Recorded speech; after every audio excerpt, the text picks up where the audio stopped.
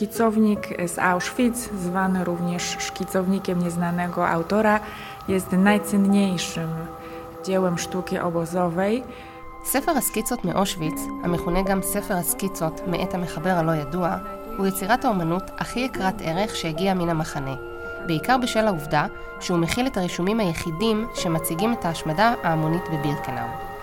לא קיים עוד אוסף רישומים כזה או עוד יצירה כזו שבה מופיעות סצנות המציגות את הגעת הטרנספורטים היהודים אל הרמפה בבירקנאו, את הובלתה של קבוצת יהודים אל תאי הגזים ואף את הקרמטוריום בשיא פעילותו.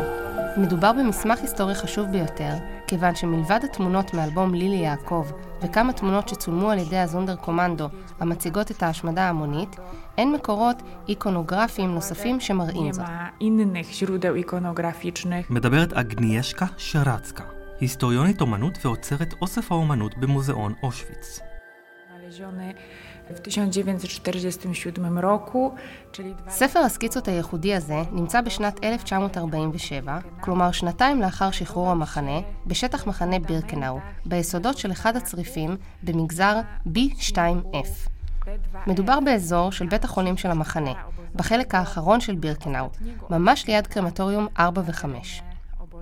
הספר מורכב מ-22 עמודים שהוחבאו בתוך בקבוק אשר הוטמן ביסודות מבטון של הצריף הזה.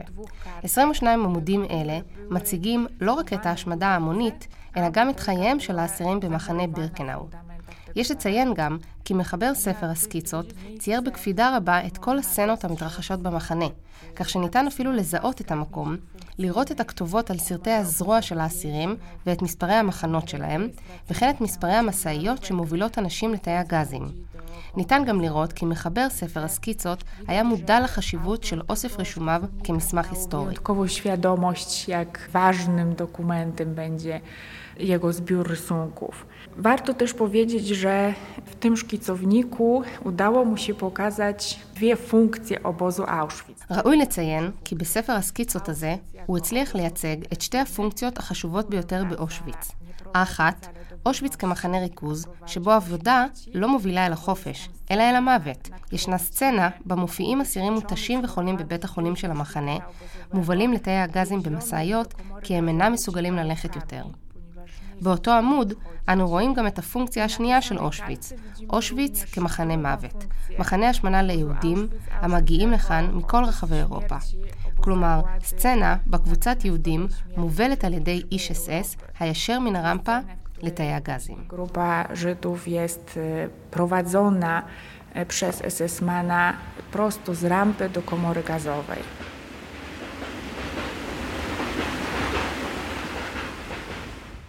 מחבר ספר הסקיצות הציג בין היתר את הגעתו של טרנספורט עם יהודים לרמפה היהודית הישנה.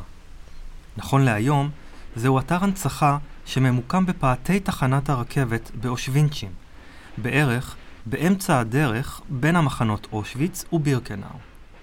ישנם שני קרונות מסע ישנים העומדים על החלק המשוחזר של המסילה, ומעט רחוק יותר ניתן לראות את הריסות מחסני המחנה. פיוטר סטקביץ', ראש צוות המחקר של מוזיאון אושוויץ בירקנאו, מספר על המקום בו אנו נמצאים. Stoimy na tak zwanej starej rampie żydowskiej. אנחנו עומדים על מה שמכונה הרמפה היהודית הישנה, שנמצאת בין המחנות אושוויץ ובירקנאו. לכאן הגרמנים החלו להביא טרנספורטים גדולים של יהודים שנידונו להשמדה החל משנת 1942. גם כאן התקיימו סלקציות.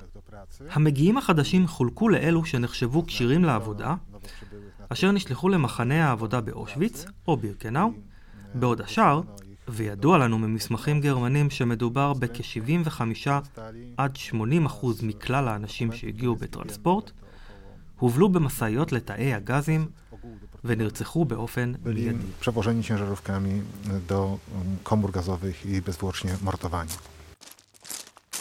עד כמה צורת הרמפה הנוכחית מזכירה את המקום אליו הגיעו הטרנספורטים עם האסירים, בעיקר היהודים, מכל רחבי אירופה. To miejsce pewnością wygląda nieco inaczej, chociażby z tego względu, że... המקום הזה בהחלט נראה מעט אחרת עכשיו, ולא רק בגלל שהוא עבר עבודות שימור מסוימות. כמו כן, הקרונות שנמצאים היום על המסילה אינם אותנטיים, במובן זה כי אין זה ודאי שהם שימשו להובלת אנשים לאושוויץ.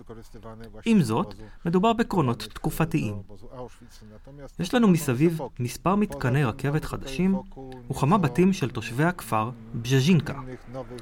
יש לזכור שבשנת 1941 נהרס הכפר כולו, ותושביו גורשו מבתיהם. החומרים שהופקו מהריסת הבתים הללו, כלומר קורות עץ או לבנים, שימשו לבניית בבירקנאו.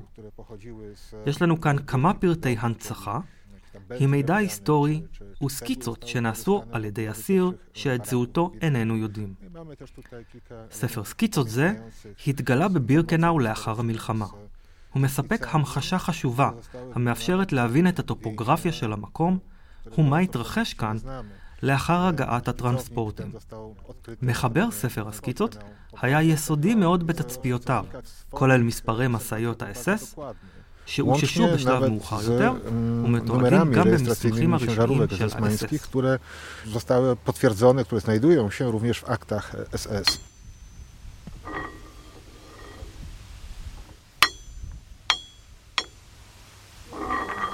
באיזה אופן אנשי האס-אס ניהלו את המקום הזה? Początkowo tutaj przewożono transporty Żydów, którzy zostali przeznaczeni na śmierć. תחילה הובאו לכאן טרנספורטים של יהודים וכולם נידונו למוות. הם היו יהודים פולנים מהגטו זגוומביה דומברובסקיה, שם הסלקציה כבר התקיימה קודם לכן. רק מי שהוגדר כלא כשיר לעבודה על ידי הנהלת הגטו נשלח למוות באושוויץ. כתוצאה מכך, לא היה עוד צורך בסלקציה, ולמעשה כל היהודים שהגיעו לרמפה נרצחו מיד בתאי הגזים. Natomiast od połowy 1942 roku zmieniono nieco tą procedurę. אולם, מאמצע שנת 1942 שונה מעט הנוהל, כאשר החלו להגיע טרנספורטים גדולים מאירופה, מצרפת, בלגיה והולנד. הרכבת עצרה בצד שלא ניתן לראות מקו הרכבת שנוסע מיושבנצ'ים לצ'כוביצה ועלה לווינה, כי יש לזכור שהיו גם רכבות נוסעים שעברו בסמוך לכאן, שנוסעיהן יכלו לראות משהו בטעות. כשהם מוסתרים על ידי הקרונות, הם לא יכלו לראות דבר. האזור כולו היה מוקף בשורה של עמדות אס-אס, שהיו אחראיות לוודא שאף אחד מהיהודים לא יימלט. Otoczony linią posterunków esesmańskich, którzy rzecz jasna byli odpowiedzialni za to, żeby żaden z owych deportowanych Żydów nie uciekł. בנוסף, במרכז הרמפה עמד רופא האס-אס אשר ביצע את הסלקציה לאלו שכשירים לעבודה ואלו שאינם לכאורה. התהליך עצמו היה דומה מאוד לזה שהתקיים מאוחר יותר במחנה בירקנאו. המגיעים החדשים חולקו לקבוצות של גברים ונשים שפנו לרופא האס-אס, אשר תוך שניות ספורות, על סמך התרשמות כללית ומצב גופני טוב או רע, החליט על גורלו של אסיר כזה בהצבעת אצבע ימינה או שמאלה. נהלים אלו נותרו גם מאוחר יותר באושוויץ עד סוף קיומו של המחנה. wskazując palcem na prawo i na lewo. Także te procedury zostały później zachowane i tak to się działo w Auschwitz aż do końca istnienia obozu.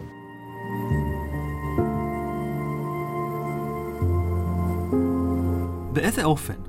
מה היו העקרונות שעמדו בבסיס הסלקציה שבוצעה על ידי האס-אס? יצק לחנדרו, היסטוריון, עובד מרכז המחקר של המוזיאון הממלכתי באושוויץ בירקנאו.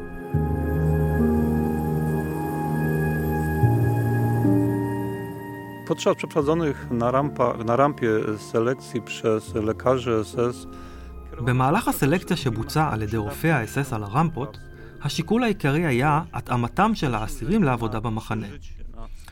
קודם כל, לאנשים שנראו צעירים ועשו רושם כשירים לעבודה, היה סיכוי לשרוד ולהישלח למחנה. ילדים, נשים עם ילדים קטנים וקשישים נשלחו אוטומטית למוות. יחד עם זאת, היו תקופות במהלך שנות פועלו של המחנה שהביקוש לכוח עבודה היה נמוך יותר, ולכן גם מי שהיה כשיר לעבודה נשלח לתאי הגזים. Potrzebowanie na pracę na siłę roboczą było mniejsze. W związku z tym również i tych, którzy potencjalnie nadawali się do pracy, kierowano również do komór gazowych. Tutaj nieco dalej, odległości mniej więcej 50 metrów, widzimy... קצת יותר רחוק, במרחק של 50 מטר, אנו רואים מסילת רכבת שנפתחה במאי 1944, אשר מקבילה לרמפה, ולצידה רואים את השביל בו הובלו לבירקנאו כל היהודים שנחשבו כשירים לעבודה. מנגד, השאר, כלומר הקשישים, הילדים, האימהות עם הילדים והנכים, הובלו במסעיות לתאי הגזים. קיימים אפילו מסמכים המעידים על כך שבמחנה יש מעט מדי מסעיות, ובשל פעולות מיוחדות יש צורך בכמה נוספות. בשל כך, הוצאה פקודה ולמחנה הוקצו מסעיות על ידי שלטונות האס-אס הגבוהים ביותר בברלין. Dodatkowe ciężarówki zostały przydzielone obozowi przez najwyższe władze SS w Berlinie. האם האנשים שנשלחו לכאן ידעו לאן הגיעו? מה מחכה להם? פיוטר סטקביץ'. Przypuszczam, że zwłaszcza jeśli chodzi o transporty przybyłe tutaj najwcześniej, czyli w 1942 roku. אני מניח שכאשר מדובר בטרנספורטים הראשונים שהגיעו לכאן, כלומר ב-1942, לא היה ליהודים סיכוי לגלות לאן הגיעו. אנחנו יכולים לראות את זה רק הרבה יותר מאוחר, במסמכים הגרמנים שמציינים שכמה יהודים ניסו להימלט מהטרנספורט. מאוחר יותר ב-1943, מקרים כאלה הפכו דחופים יותר. לכן, יש להניח שמידע מעורפל אודות אושוויץ הוא עבר ליהודים שהגיעו לכאן. למשל, ממערב אירופה, מצרפת, או ממקומות אחרים מהם גורשו. Z Drancy czy z innych obozów deportacyjnych. Niemniej należy pamiętać, że przez cały czas jazdy tutaj do Auschwitz byli oni zamknięci w wagonach kolejowych. אף על פי כן, יש לזכור שבמשך כל המסע לכאן הם ננעלו בקרונות הרכבת והיו תחת השגחתם של שומרים חזקים למדי. כשפתחו סוף סוף את דלתות הקרון, הם יכלו לראות את הצריפים הראשונים של מחנה בירקנאו, וקצת יותר רחוק את ארובות הקרמטוריום ועדי התנורים. בכל מקרה, אנשי האס-אס המנוסים פיתחו אסטרטגיה באמצעותה רימו את האנשים האלה. הם ידעו באילו טיעונים להשתמש כדי שלא ייווצר אי סדר על רמפת הרכבת, כי זה הדבר האחרון שהיה נחוץ להם. כתוצאה מכך, קצין אס-אס כלשהו נשא בדרך כלל נאום שטען כי הגיעו לאושוויץ, שהוא מחנה עבודה. הוא הודיע שימקמו אותם בצריפים אחרי שיעברו חיטוי, כי הם אינם רוצים מגפה, ואז יתחילו בעבודה טובה ונקייה. אנשים שהגיעו לכאן רצו להאמין בכך מאוד, והם לעתים אכן האמינו, או חששו לעשות משהו שעשוי להעמיד אותם או את יקיריהם בסכנה כלשהי. מה אם מתברר שהשמועות על אושוויץ לא נכונות? מה אם זה בעצם מחנה עבודה? אז ניסיון להתנגד או לברוח משמעו לדון את עצמך למוות, ואף לסכן את אשתך וילדיך. Co w sytuacji, kiedy byłby to rzeczywiście jakiś obóz pracy. Więc wtedy to jakaś próba stawiania oporu, czy próba ucieczki byłaby właściwie skazaniem siebie na śmierć i w dodatku narażeniem żony, dzieci na niebezpieczeństwo. Ogółem do Auschwitz deportowano około 1,1 מיליון Żydów. בסך הכל הגיעו לאושוויץ כ1,100,000 יהודים. מתוכם רק 200,000 נחשבו כשירים לעבודה. כלומר, הם היו אותם היהודים שקיבלו בסופו של דבר מספר והגיעו למחנה. האחרים, בסביבות ה-900,000, נידונו מיד להורג בתאי הגזים על ידי רופאי האס-אס, כאן על רמפת הרכבת הישנה ועל הרמפה החדשה בבירקנאו.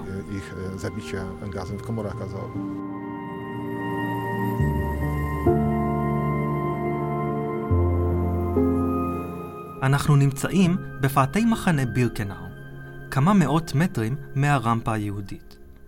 כאן היו ממוקמים תאי גזים מאולתרים, שבהם איבדו את חייהם יהודים רבים. המבנים הללו נהרסו על ידי הגרמנים, ונכון להיום, המקומות האלה מהווים אתרי הנצחה. יצק לחנדרו. Pierwsza prowizoryczna komora gazowa która została uruchomiona przez władze obozu na terenie wsi Brzezinka. תא הגזים הראשון, המאולתר, שהוקם על ידי הנהלת המחנה בכפר בז'ז'ינקה, נקרא בדרך כלל הבית האדום, בשל צבע הקירות שלו. הוא נבנה מלבנים, ולכן הוא מוכר בזכות צבעו.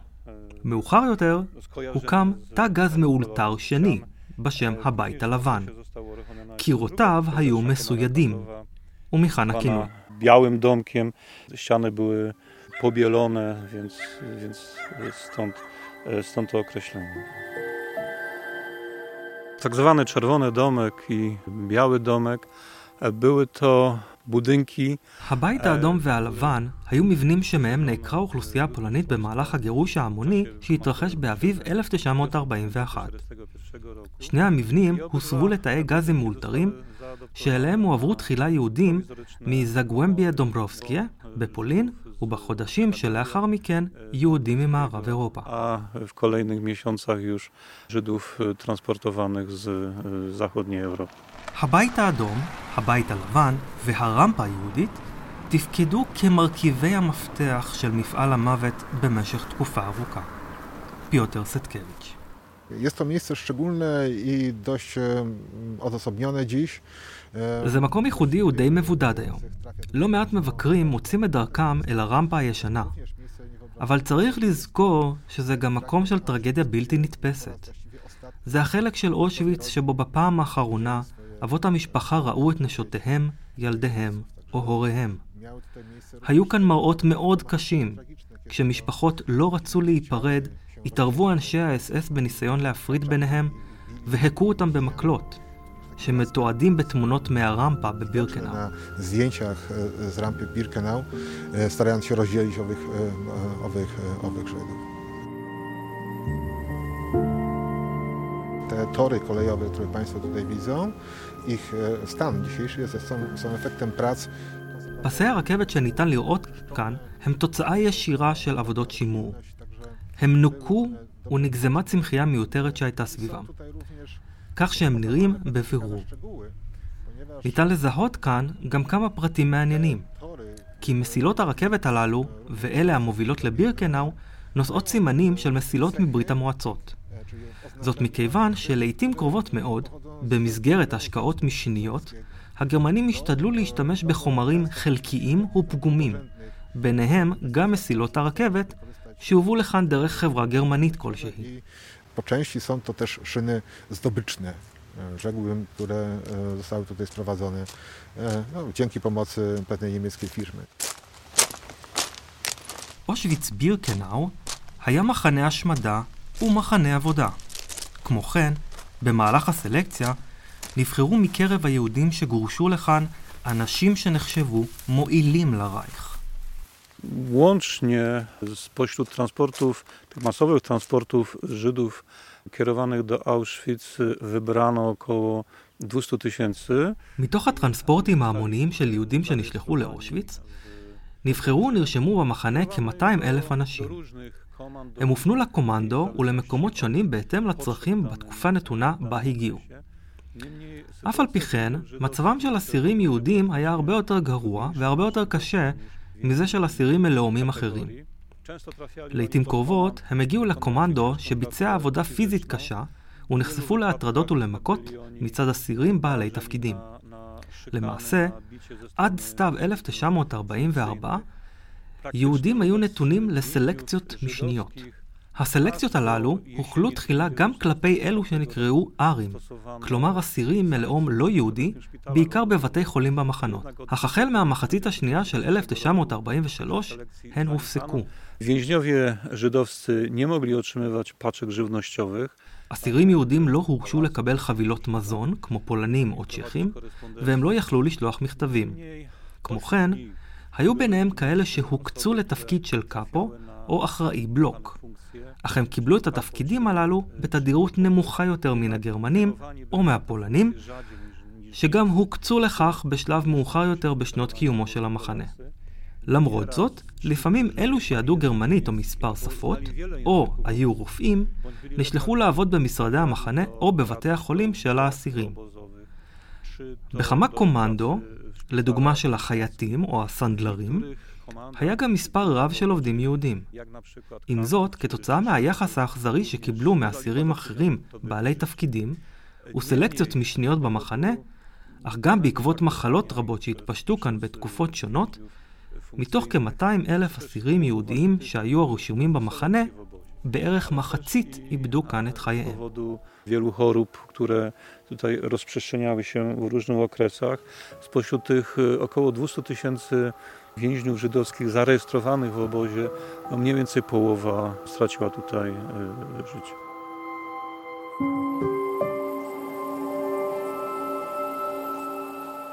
הכמות הבלתי נתפסת של הקורבנות מצילה לעתים קרובות על הטרגדיות של האנשים האינדיבידואליים שהגיעו בקרונות אל הרמפה היהודית, עברו את תהליך הסלקציה הבל יתואר ואז נשלחו לאחד מתאי הגזים. מעטים יחסית נרשמו במחנה, אך בכל מקרה, לעתים קרובות המשמעות הייתה רק דחייתו של גזר הדין. מה שמאפשר לנו להכיר, להבין, ובעיקר לזכור את האנשים הללו הם הפריטים שנותרו כאן. ספר הסקיצות, פסי רכבת ישנים, קרונות רכבת.